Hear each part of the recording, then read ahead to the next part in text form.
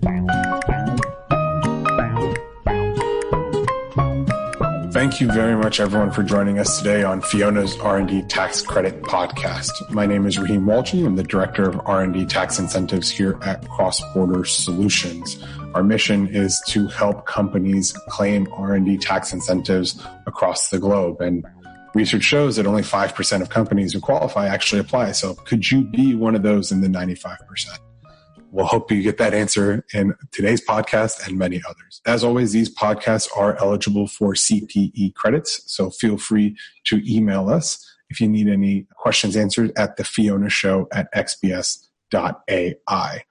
Today's topic is what the American Growth Act means for research and development. Today's guest, Erica York, an economist for federal tax policy at the Tax Foundation. She's been featured in the Wall Street Journal, the Washington Post, and many other publications. One of her most recent articles, which we'll be talking about today, is reviewing the commitment to American Growth Act, published on taxfoundation.org. Erica, thank you very much for joining us today. Yeah, thanks for having me. I'm excited to be here.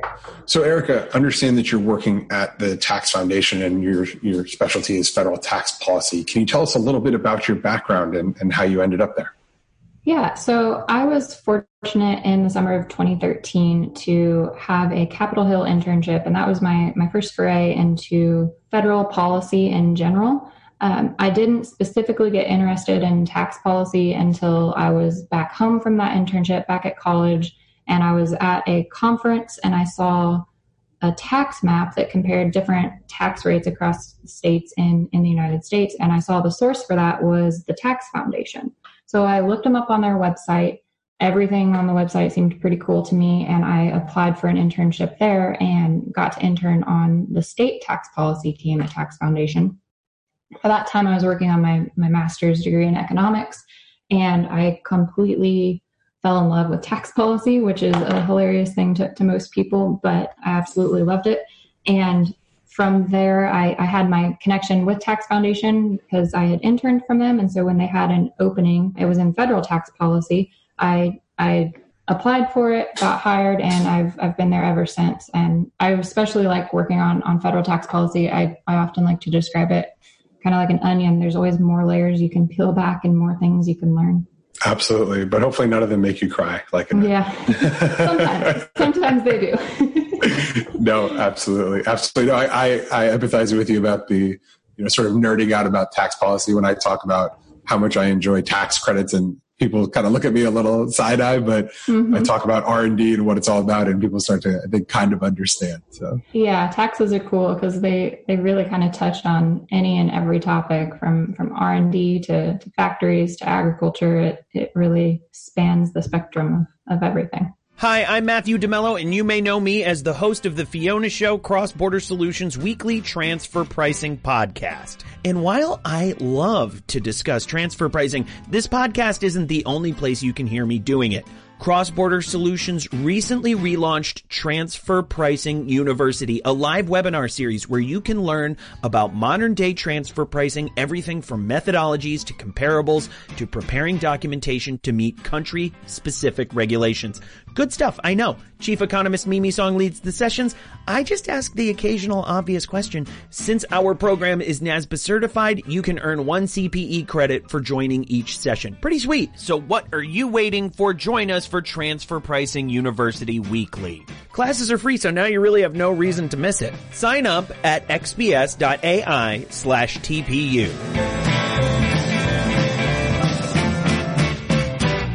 Congratulations on a great article. I thought it was a great read and provided a lot of really good information, not just related to R&D, although there's quite a bit on R&D there, but as well as other changes that may be coming along. So let's learn more about, the American Growth Act. So Congressman Kevin Brady and House Minority Leader Kevin McCarthy, have proposed this as a sort of an alternative, I believe you mentioned in your article, to Joe Biden's tax plan. And as you say in the article, the Growth Act is designed to address certain expirations in the 2017 TCJA Act and to boost domestic investment. So just what changes could we see in the R&D tax credit specifically as a result of the proposal of the American Growth Act? Can you talk a little bit about that? Yeah, absolutely. So under current law, the R&D tax credit is offered as a percentage of how much a company's R&D spending exceeds a certain base level of R&D spending. And there's generally 3 different formulas that companies have to follow. The proposal that we're talking about here wouldn't really change the structure of those formulas or the structure of the credit, but it would double the credit rate percentages under each formula. So essentially, we're talking about doubling the R&D tax credit. If we want to get into some of the specifics there, currently the regular credit rate for the R&D tax credit is 20%. There's an alternative simplified credit, which credit a little bit easier to access for smaller or newer businesses, and that credit is equal to 14% of qualified research expenditures. And then there's another alternative for companies that just don't have a base of research expenditures, and that credit is currently a 6% credit. So the proposal would double those to be 40%, 28%, and 14% credits. So a pretty significant increase in the size and the benefits of the credit compared to what companies can access now. Absolutely. I found it interesting that the 6% is getting quote unquote doubled to 14%, and then learning about the clerical or the rounding error essentially that kept it at 6 instead of the 7% originally. Yeah, that's a funny little quirk that it's at 6% instead of what it was intended to be, which is 7%. So they're doubling it by what they intended it to be rather than what it really is under current law. No, I think that's great. They're trying to do the best they can. And, especially in the environment we're in today, even that 1 extra or 2 extra percentage points, really can make a difference. Yeah. So also in addition to the doubling of the credit, there's also some impacts related to the Tax Cuts and Jobs Act from 2017 in regards to the amortization. Can you talk a little bit about that briefly? Yeah. So within the next 2 years, there's a scheduled tax change that will create a headwind to additional R&D investment. And that is that starting in 2022, firms that invest in R&D will have to amortize those costs over 5 years instead of getting to immediately deduct those costs like they do under current law and like they have been able to do since 1954. This will essentially increase the cost of making R&D investments because instead of getting an immediate deduction, companies have to wait to take that deduction over time. And because of things like inflation and the time value of money, in real terms, that reduces the ability of companies to recoup what they spend on R&D. And so this bill would essentially cancel that change that's going to take place in 2022 and instead just allow companies to keep deducting those R&D expenses. Absolutely right. Kind of maybe a bad analogy, but kind of the opposite of compound interest. With compound interest, you leave it, it grows, it grows. Here, as you spread the time out in which the benefit comes back to the company, it actually has lesser and lesser value, right? And so I think, to your point, that's a really, really helpful change, in terms of removing that expiration and keeping the amortization or the, being able to expense the credit in the current year would be much more beneficial to those types of companies that are looking to make those types of investments. Yeah, and that's actually a really good analogy. Sometimes I like to explain the difference between getting the immediate deduction versus having to wait as saying, if I asked to borrow $100 from you this year and told you, in 5 years, I'll give you the $100 back. Most people would say, well, that's not fair. I should be compensated for waiting. And it's kind of the same thing here. If a company spends $100 on R&D and has to wait 5 years to fully get to deduct that on their tax return, that same principle is at play. They're losing value and they should be compensated for waiting. Absolutely. And then the last piece that I believe, was touched on in your article related to R&D specifically was certain incentives related to certain industries. Can you touch on that a little bit? Yeah, so this bill has some changes that are targeted specifically to medical and pharmaceutical companies. And I think a big impetus for that is the ongoing pandemic and the wish to incentivize more innovation in that industry within the United States.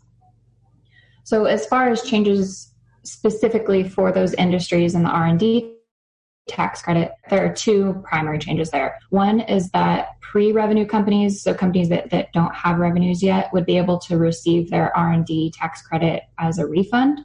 So currently, if you don't have income to offset, you can't use your tax credit. You have to wait and carry it forward over time. And then we're kind of back to that issue of losing value over time, right? So this proposal would allow those certain pre-revenue companies to just receive that R&D tax credit as a refund. And then another change is that qualified research expenditures that are associated specifically with infectious disease research would receive a bonus R&D tax credit on top of their regular tax credit. And that bonus tax credit would be worth 14% of those qualified research expenditures. There's definitely a lot to unpack in this new proposal that seems to really amalgamate and kind of compile or overlap a lot of the different proposals that had been submitted earlier in the year. This seems to really kind of take all of those and put it all together with a nice bow on it. Yeah, it does. There's a lot going on in this package, and it would do a lot to improve investment incentives. So I know we've kind of talked high level about the doubling of the credit. And I know that we've talked a little bit about, some of these specialty industry benefits and the amortization. There's also some aspects related to tax liabilities and developing intellectual property abroad and, bringing that back to the U.S. Can you touch on what the proposal contains about that and why that's important? Yeah. So in general, under the proposal, if a company had developed IP abroad under, like, say, a foreign subsidiary, and they wanted to bring that back to the U.S. parent company, this proposal would indicate that bringing it back to the U.S. parent company wouldn't trigger an immediate tax liability. But going forward, if the company then decided to sell the IP, the tax would be owed at that time. This essentially just removes a hurdle to bringing back IP. In general, the tax code interactions with international transactions can be a really big headache. And so this change would kind of just avoid some of those headaches, at least until the IP would be sold in the future. In terms of those industry-specific benefits that you mentioned, one of them is the temporary advanced manufacturing credit. Can you talk about what this does specifically and what values, in terms of the percentages it would offer to the companies that participate? Yeah, so the advanced manufacturing credit would be a temporary provision to incentivize new investments in machinery that would be used to manufacture medicine and things like medical devices in the United States. So the credit would be worth certain percentages of the cost of that new investment. From now until 2027, the credit would be worth 30% of investment costs. That would fall to 20% in 2028. It'd fall to 10% in 2029. And then by 2030, it would expire entirely. So what that would look like would be that if a business spent $1,000 on a new machine for a U.S. factory that was making some kind of medical device, they would receive a 30% credit or $300 to offset their tax liability. So really, this is a pretty significant bonus for investments that would qualify for this credit.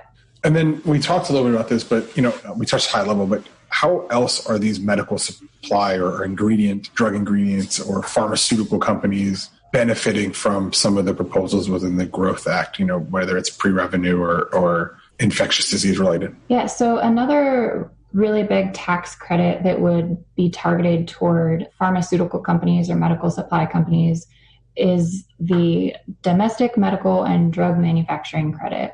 And that would essentially reduce the corporate tax rate in half for these companies on their eligible profits. It would do that by offering a tax credit of 10.5% against the 21% corporate income tax rate. And that would be offered on net income that's derived from the sale of active pharmaceutical ingredients and medical countermeasures. Another really big benefit that this proposal would target specifically towards those specific industries that are associated with medical supplies and pharmaceuticals, and reduce the tax burden on the income derived from that sort of activity. And then in terms of, you mentioned earlier, the 14% bonus R&D credit on top of the regular, one of the other aspects that at least I found interesting and would love to get your thoughts on is pre-revenue companies would actually get a refund of the R&D tax credit, which, right now you see the payroll tax offset, that being doubled from $250,000 to $500,000. But, there's always been this talk about companies that were an AMT, so we had to change that provision so small business could take advantage. And now you're starting to see, pre-revenue companies, all of a sudden now R&D can be taken as a refund. Can you Can you give some of your thoughts about that change and why that might be significant? Yeah, so one of the general detriments in the tax code for startups or small businesses is that when a business makes a profit, it's immediately subject to tax liability in the same year that the profit's earned. But if a business turns a loss, it's not always entitled to an immediate tax benefit. We see things like NOLs or unused credits. Those have to be carried forward and can lose their value.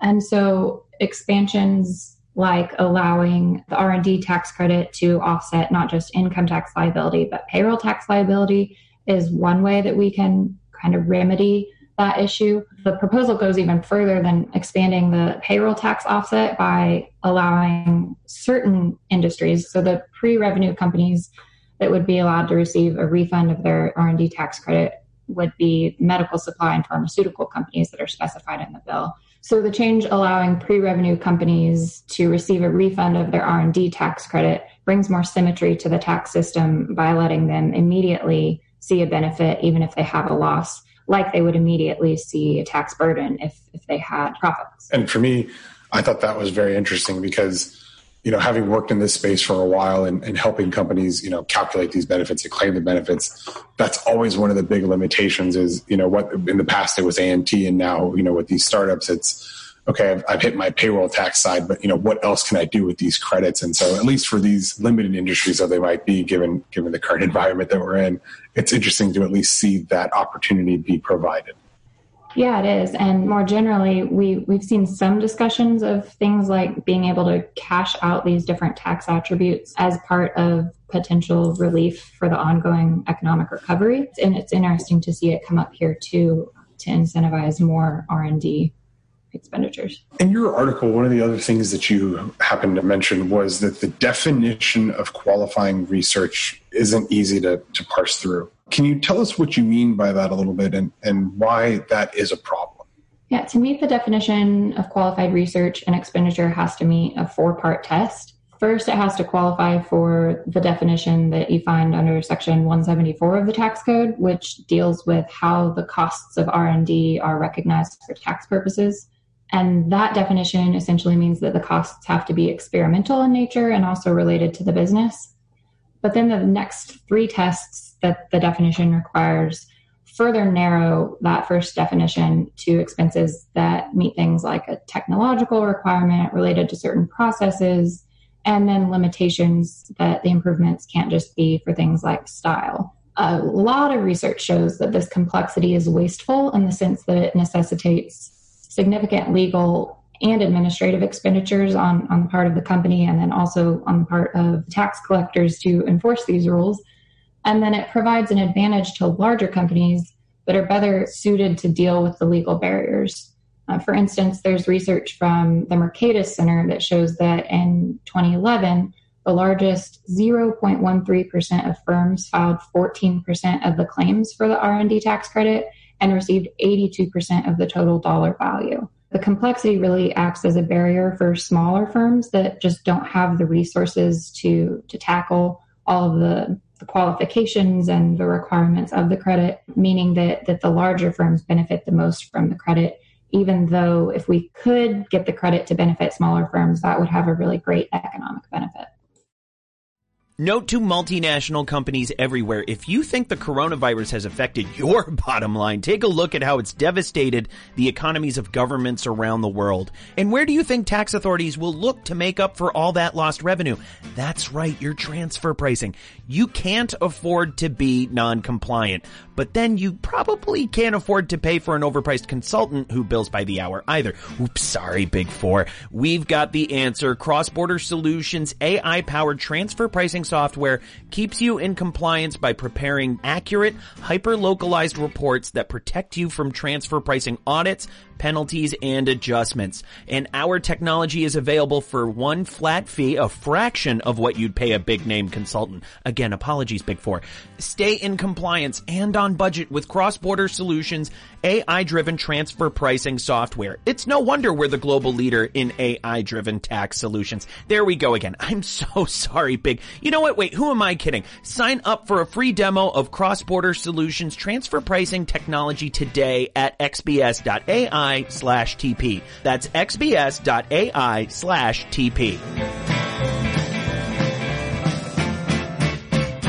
I absolutely agree with you. I think there's two comments that I would make here that are I think in alignment with what you're saying. So in my experience, one of the things that we've seen is, especially in states that have a credit where they require an application or there's only a specific pool of funds, you'll see that $5 million pool of funds get zapped up by 3 large companies. And then there's pennies left, for some of these smaller firms that really need the dollars to invest back in their firms. And so I think I agree with you there that it makes it a lot harder for the small businesses who really need this type of assistance and aren't getting any other types of government benefits to claim this type of incentive. And then second, to your point about the difficulty in navigating as well as the legal and administrative expenses, right? You think about audit costs and any litigation associated with it and things like that. One of the things that's, for our company, we work with a lot of international incentives as well. And so it's interesting to see how some of the other countries approach R&D, and some of them even have sort of an opposite approach where they specifically list things that are excluded. And essentially the proposal is then that anything else that's not on that list, you can claim a credit for, right? And so they try to make it easy and simple to navigate, also easy to enforce, which hopefully then minimizes costs. So I think I agree with the points that you were making there about the definition being difficult to navigate, even being someone who does it personally on this stuff. Yeah, that's really interesting. And it's interesting to hear your experience in other countries too. I'm sure that we could learn a lot from the way other countries approach R&D. Hopefully we're trying to learn from others. Yeah. So the next step I wanted to talk about in the article, like I said, there's lots to unpack there. We talk about the tax code's passive activity loss rules and how those also are causing a problem. The bill addresses this for some of these medical companies, given the environment that we're in. Can you talk a little bit about how this proposal does that? Yeah, so this can be a kind of complicated area of the tax code. But in general, the tax code contains rules that prevent the use of tax shelters that people might use to generate a significant loss in one area and use that loss to offset their income in another area. The way that the tax code does this is by distinguishing between passive activities or businesses in which the taxpayer doesn't have material participation or doesn't have involvement in the day-to-day activities of the business versus a non-passive or an active business, which would be something that the taxpayer works at on a regular and continuous and substantial basis. And so generally, taxpayers are limited in their ability to deduct passive losses from non-passive income through those passive activity loss rules. And that intends to prevent taxpayers from just using passive losses as a sort of tax shelter for their real or their active income. But then on the other hand, when we're thinking of small businesses and entrepreneurs, they often have to rely on outside investors to provide the financial capital for their businesses. And these entrepreneurial activities can be really risky, but under the current tax code, as we kind of mentioned earlier, you don't always get an immediate tax benefit for a loss, while you do see an immediate tax burden when you make your profit. And so the tax code already has some provisions that help incentivize taxpayers to invest in these more risky small business ventures. And the proposal that we're talking about here, the Commitment to American Growth Act, would build on that in an effort to encourage more investment specifically in medical research. So the proposal would relax some of the passive loss rules for qualified medical research activity of taxpayers when it's carried on by a specified medical research small business, which is a mouthful. But to qualify for that, more than 80% of the business's expenditures on qualified research would have to be related to medical research activities. And then to qualify as the small business part, the business would have to have less than $1 million in gross receipts. So for that very narrow definition of business, those passive loss rules would be loosened to try to help encourage some investment. A lot of definitions in that one. Like you said, a mouthful for sure. Mm-hmm. A global pandemic, a grim economic forecast, feeling the squeeze, an R&D tax credit can help lower your burn. If you qualify, the IRS and some state governments will give you a tax credit equal to 10% of your company's spend on development activities. You can even take the credit against payroll taxes if you're in the red. All you have to do is claim it. So what's stopping you? If an expensive application process is turning you off, sorry, now you really have no excuse. Cross-Border Solutions' AI-driven R&D tax credit software eliminates the need for pricey consultants and allows you to apply for R&D credits all over the world for one low fee. After all, why should you have to spend your whole R&D tax credit on getting your R&D tax credit? It's your money. Keep more of it with Cross-Border Solutions, the global leader in AI-driven tax solutions. Request a demo today. Visit xbs.ai/RD. That's xbs.ai/RD.